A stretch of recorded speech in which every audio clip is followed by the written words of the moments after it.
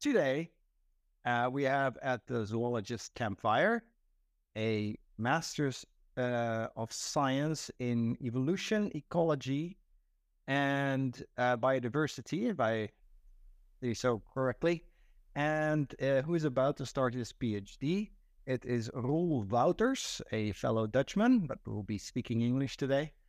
And he, despite being very early in his career, he has already traveled the world, visited 5 continents, doing fieldwork everywhere, chasing venomous animals, from snakes down to mosquitoes, and has just racked up an incredibly impressive first part of his career.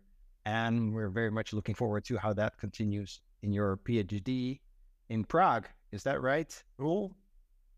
That's definitely right. Although today we'll not talk about mosquitoes. They are exciting, but they're not that exciting compared to all the snake work I did. And you get in way more weird situations when you do snake stuff than when you do work on mosquitoes. So good. But I've been incredibly grateful during my studies and also beyond the scope of my studies, but part of my academic life. In sense, I've been lucky to travel indeed to a lot of different places, from tropical systems to desert systems, also to beautiful European systems.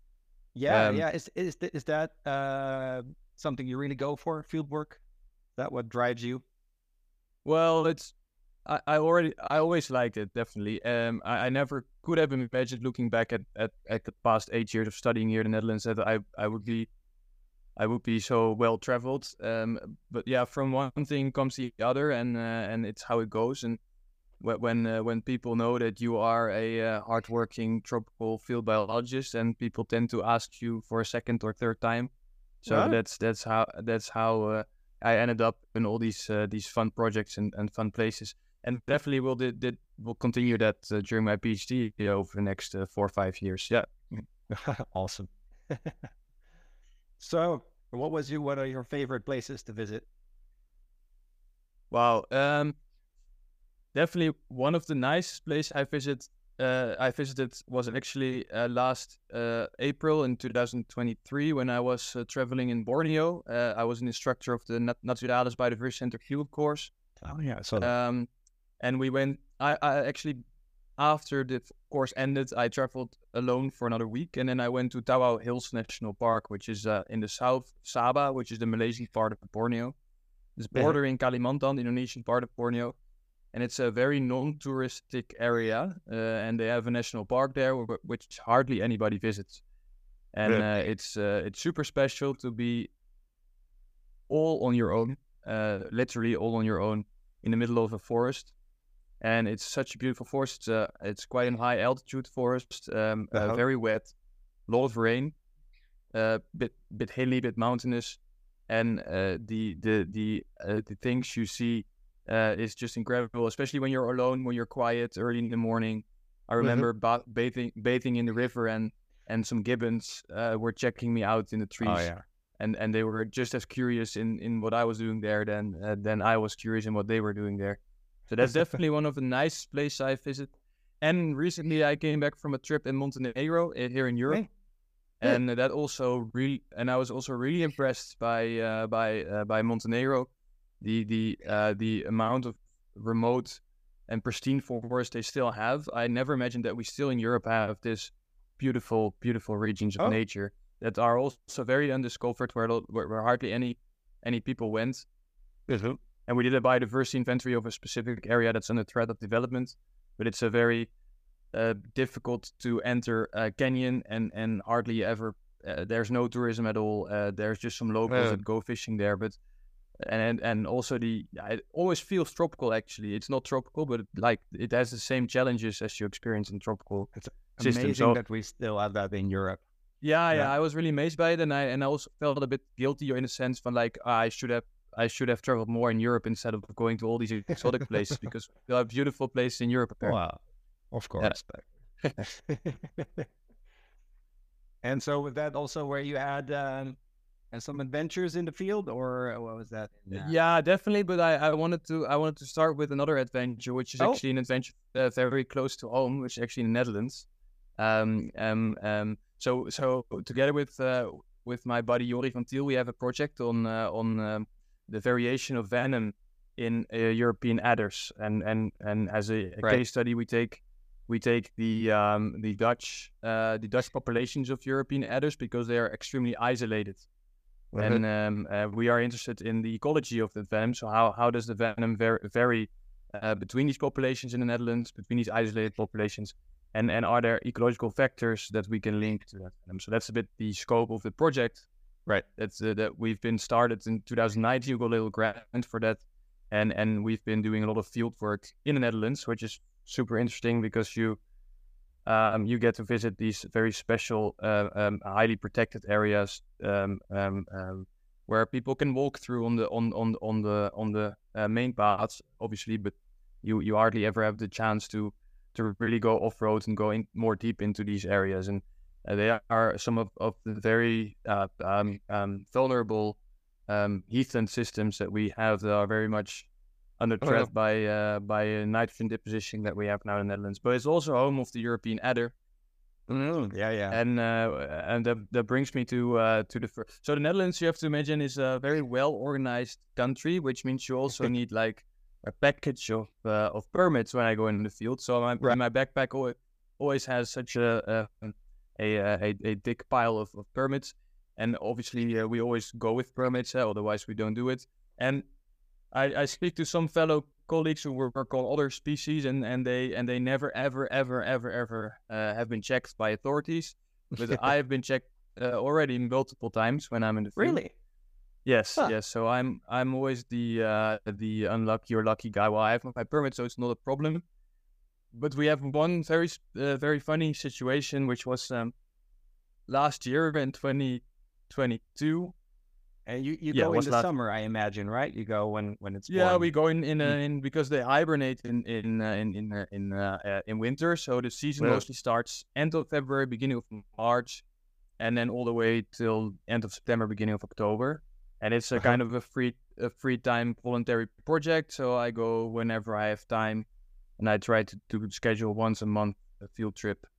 And then I mostly join local volunteers who are monitoring the situation for the working group Adder Research in Netherlands. I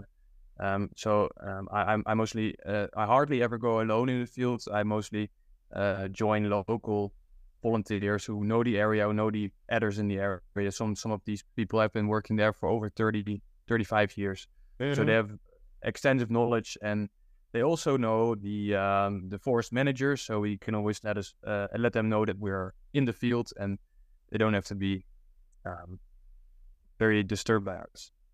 However, we were last year in 2022, we were in a heathland system in the area of Staphorst, which is a very small and notorious place, very religious place. Yes, it's the heart of the Bible Belt.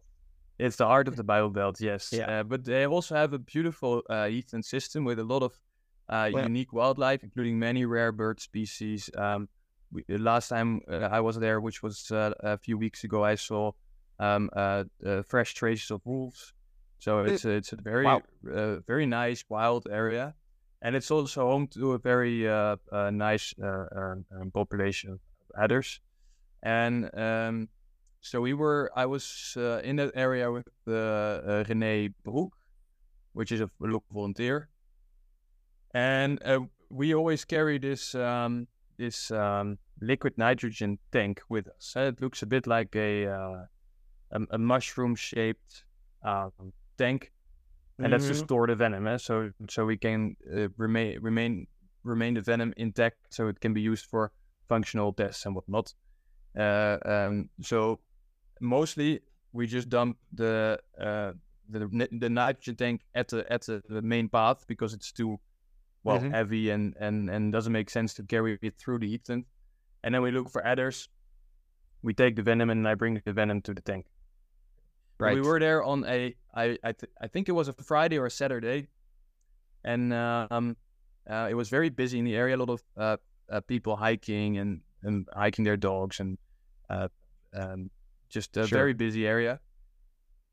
And then all of a sudden we were a few hundred meters from the main path in the field, And then all of a sudden we heard a motorcycle crossing through the area, and then you're not allowed to drive a motorcycle in that area. It's really strictly prohibited. Oh. But it was the police. Oh. Okay. Yes, and he whistled, and we got the cue, so we walked to the main path, and we went to him, and it was a very northeastern person, very very strict, not a smile, not a joke. Okay. And he got a report from people in the area that there was drugs waste dumped in the forest. Okay. Yeah. But the moment he saw us and he saw our shirts with volunteers, he immediately realized that we were not that was not dump waste, and we explained the situation, what we were doing there. Right. He did not even ask for. He did not even ask for our permits. I don't think he realized that we needed them because it's not his jurisdiction. But he kept being very strict, and he was also a bit emotional because he just came from a deathly crash. So he was really fed up that he had to come all the way into the forest with his motorcycle for this rubbish. So they thought the people who walked by thought your liquid nitrogen tank was something like something lab or something. Yes. Yes, they thought it was drug waste, which is very normal in Netherlands, especially in these rural areas. Yeah, it's a problem. We are ecstasy producers number one, so there is a lot of drug waste illegally dumped. So I understand the confusion, but it was and René, who really knows the local scientist quite well. The local forest managers quite well. He was not very happy that he didn't call the forest manager in the first place before entering the forest to ask we got a report from this and that, and then he also the speed with which he drove through the forest was just absolutely. Wow. Anyways, but he left after a quick talk. He wasn't very interested. He just he was just happy that it wasn't a lot of work, and he left again. Yeah, but that's. What can you do with a motorcycle if there's drugs waste? You cannot take it with you. I mean, that's a bit silly, right? Nah, I think he was just going to check out the situation, but it was a bit of a weird situation, and in a way, it was also kind of a funny experience with the authorities here in the Netherlands. Yeah. But since then, I have put on a label on the liquid nitrogen tank with scientific research. For any questions, my phone number. So better. So that yes, that kind of solved the problem immediately. Yes, right. You shouldn't leave stuff. Wow. I think I know the bottle you're talking about. It's a weird, really big mushroom-shaped thing. Yes. I can imagine people think this is an alien ship or something from a chemical lab, which it is. Yeah, really. I mean, it's Yeah, it is. It is. Yeah, and it looks very, very out of place in the forest. I understand. Yeah. Cool. But yeah, that was the police on the motorcycle. Yeah, and then in 2019, just very quickly to add my experience with authorities in 2019, I was traveling with Yori in Arizona. We were doing field work for Matt Good's lab in Chiricahua Desert, and we were catching rattlesnakes. And then where's the desert? Sorry, where? It's a Chiricahua Desert. It's the south of Arizona. It's close to the Mexican border. Arizona. And it's a very beautiful area. Also, a lot of reptile diversity, a lot of bird diversity. It's just a very interesting area. And is it one of these deserts with the big cacti, or is it more yuccas, or?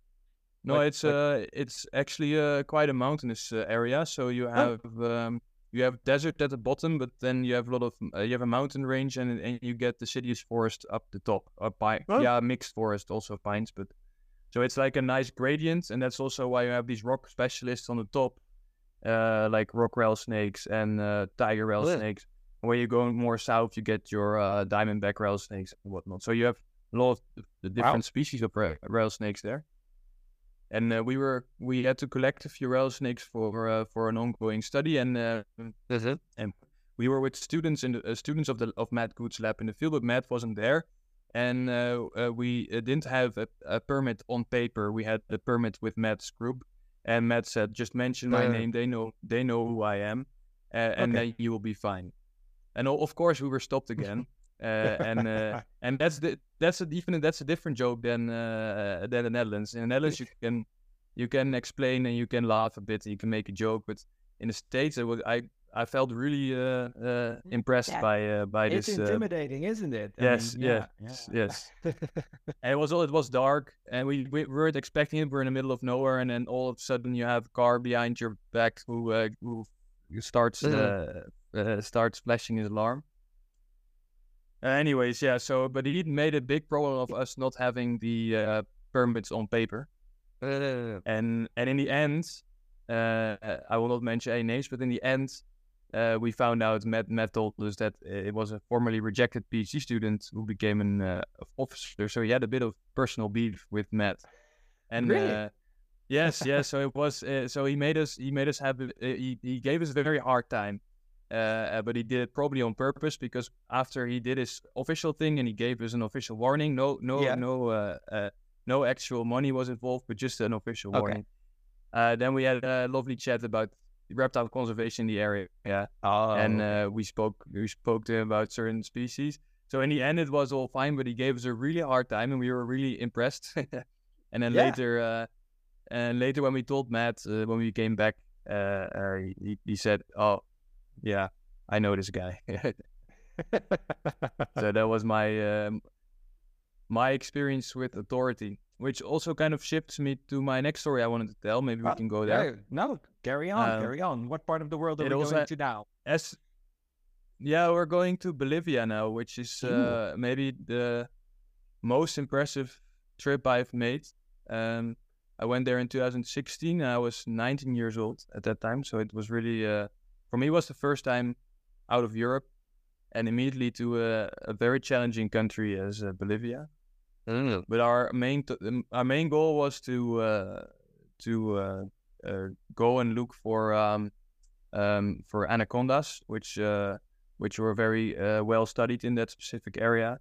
So we wanted to join with a group to find them, and the people in the area, they are studying them, and you have all three species, or at least three species there in that region. You have the yellow anaconda, you have the green anaconda, and you also have the Bolivian or Beni anaconda in that area.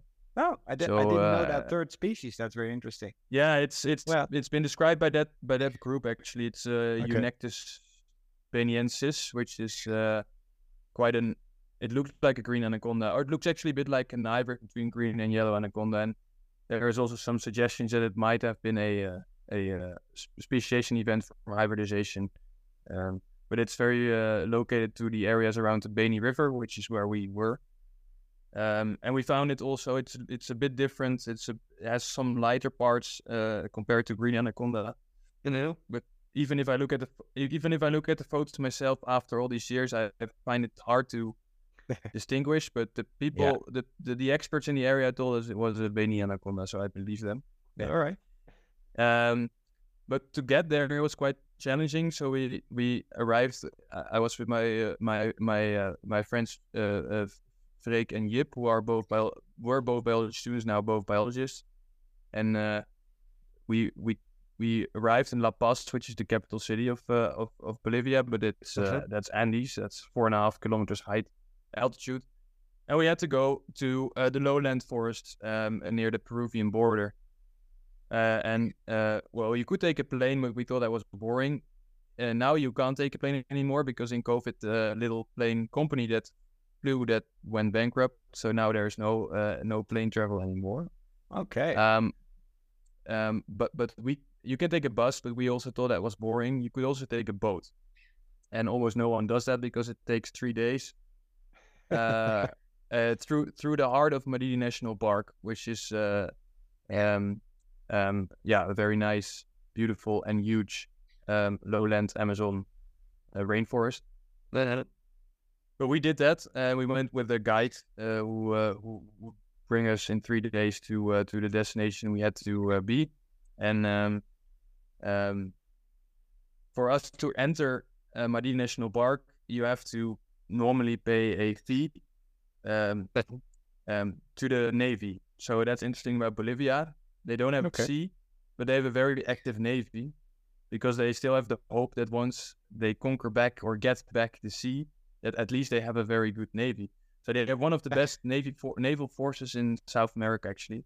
And every little village in Bolivia, every little, even jungle village, have a very active marine base, and a lot of young people join in the Navy. So we had to pay a fee to the Navy for entering the national park. Yeah, and that was in a way very funny, because since we were not really tourists, because we were there with purpose. So our guide was like, no, I'm going to put you in the books as volunteers. Then you don't have to pay a fee, because you're doing important work here, and then we can go on. But the Navy, they didn't believe the story. They thought we were tourists and we were just going to have fun in the area. And I don't blame them, because we in a sense we were Westerners that were visiting an area. So of course, and I mean it's a couple of bucks, we wouldn't have mind.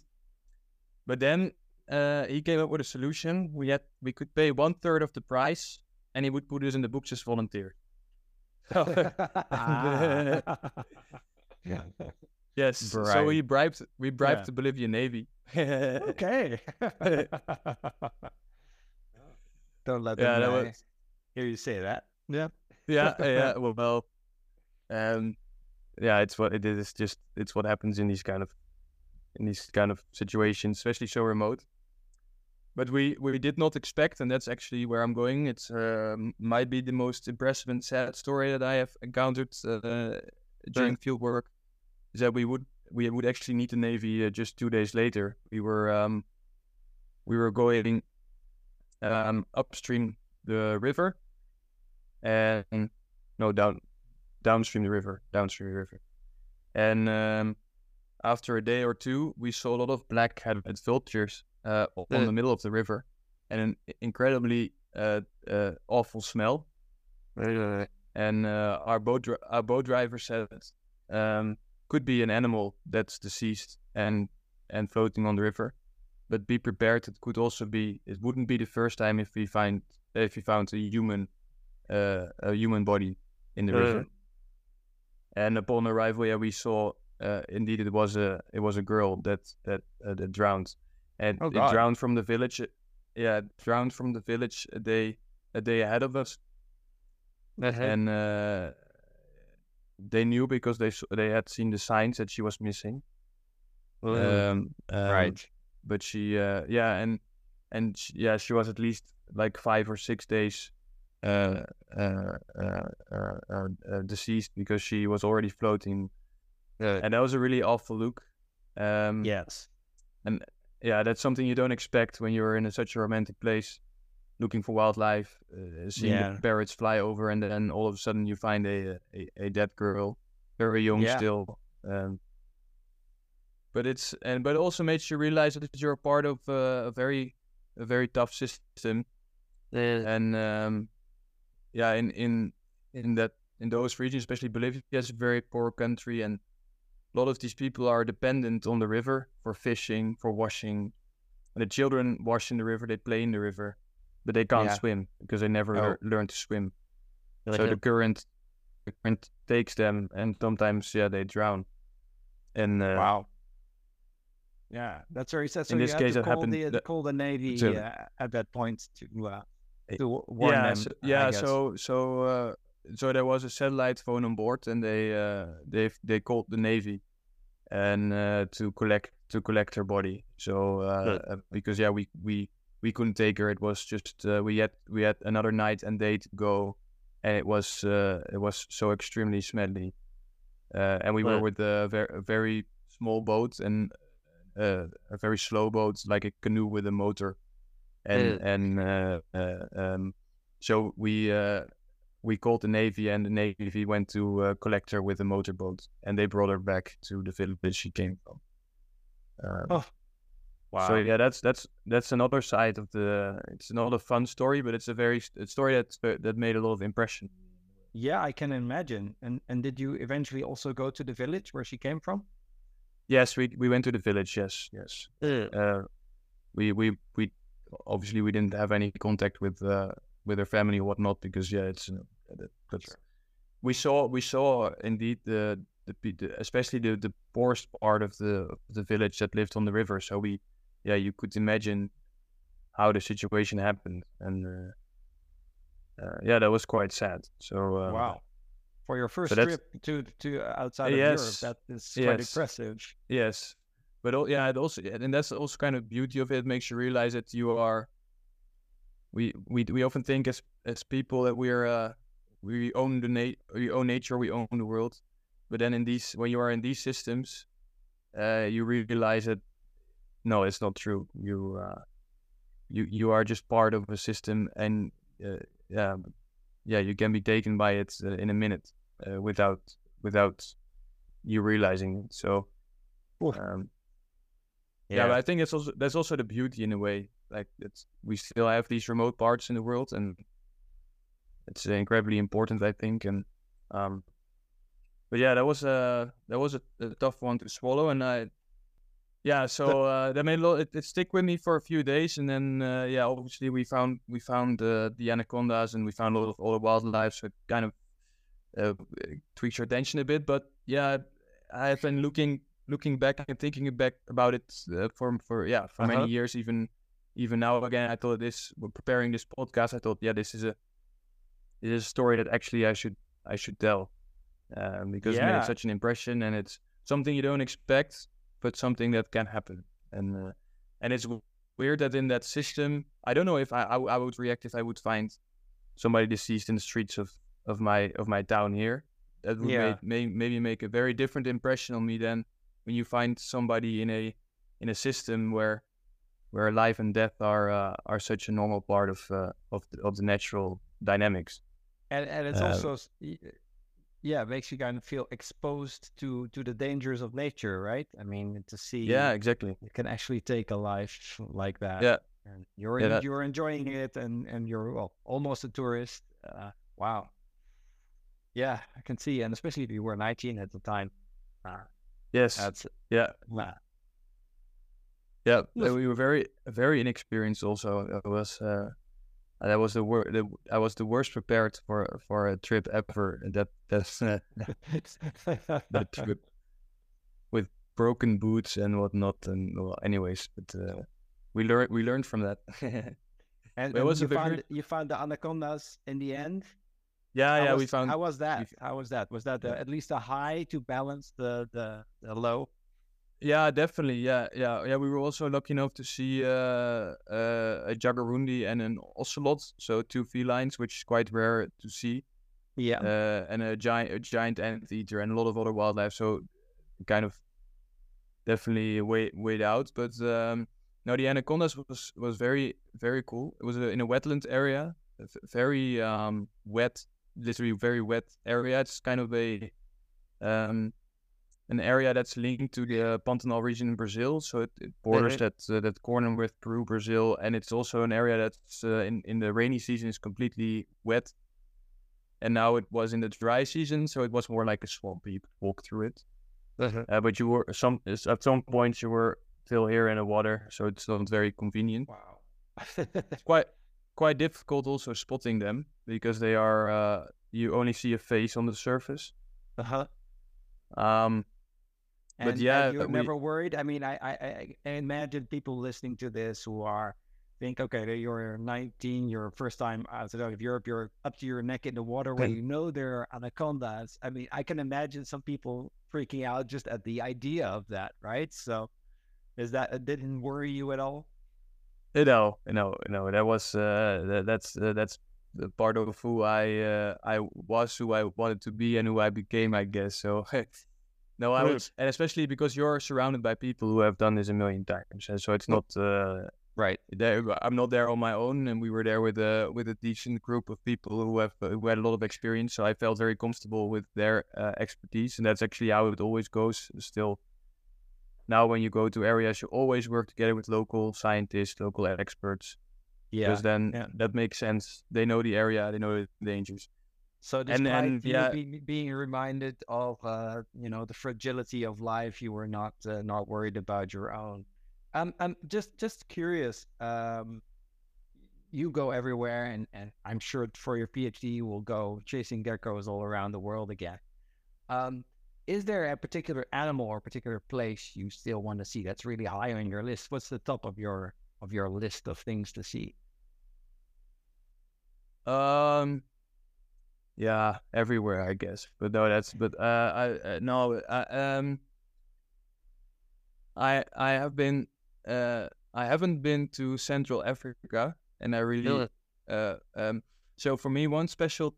So I was in Borneo last year and also a few years ago, and I saw wild orangutans, and for me that's actually, and I had to cry when I saw them. So for me that was a really special moment, because we share 96% of our DNA with these primates.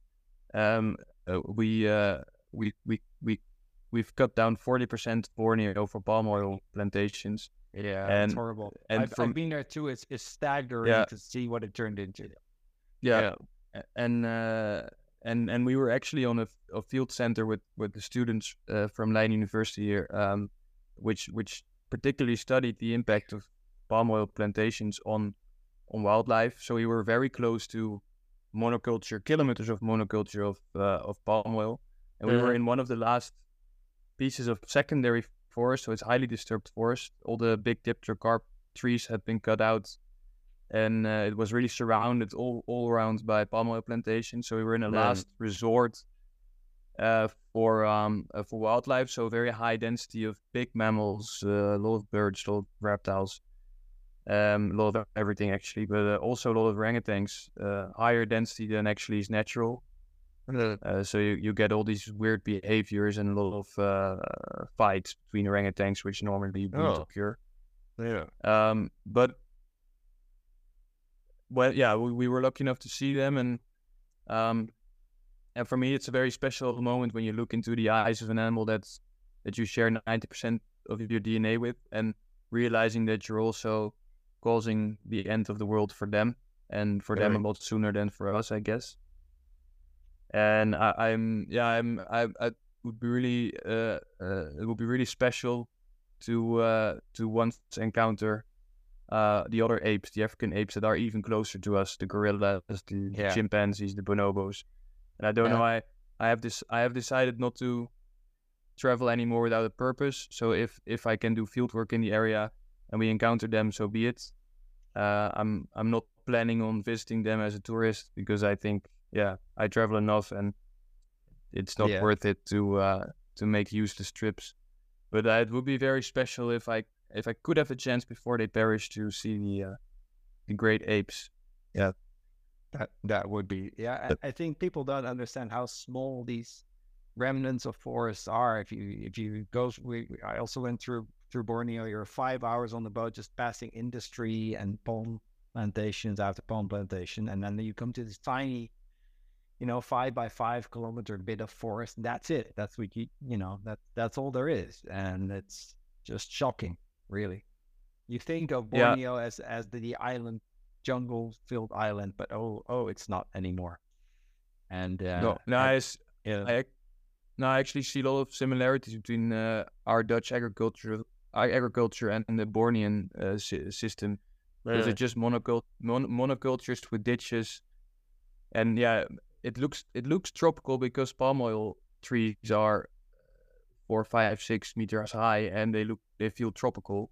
They are tropical, but it's not that different from a grass meadow in the Netherlands. That separates nature and creates isolated patches of nature with isolated populations and all the problems that come with it. So for me it was quite shocking. Also realizing that actually most of that palm oil produced in Borneo is coming to the Rotterdam harbor for processing. So we are also in that way related to Borneo.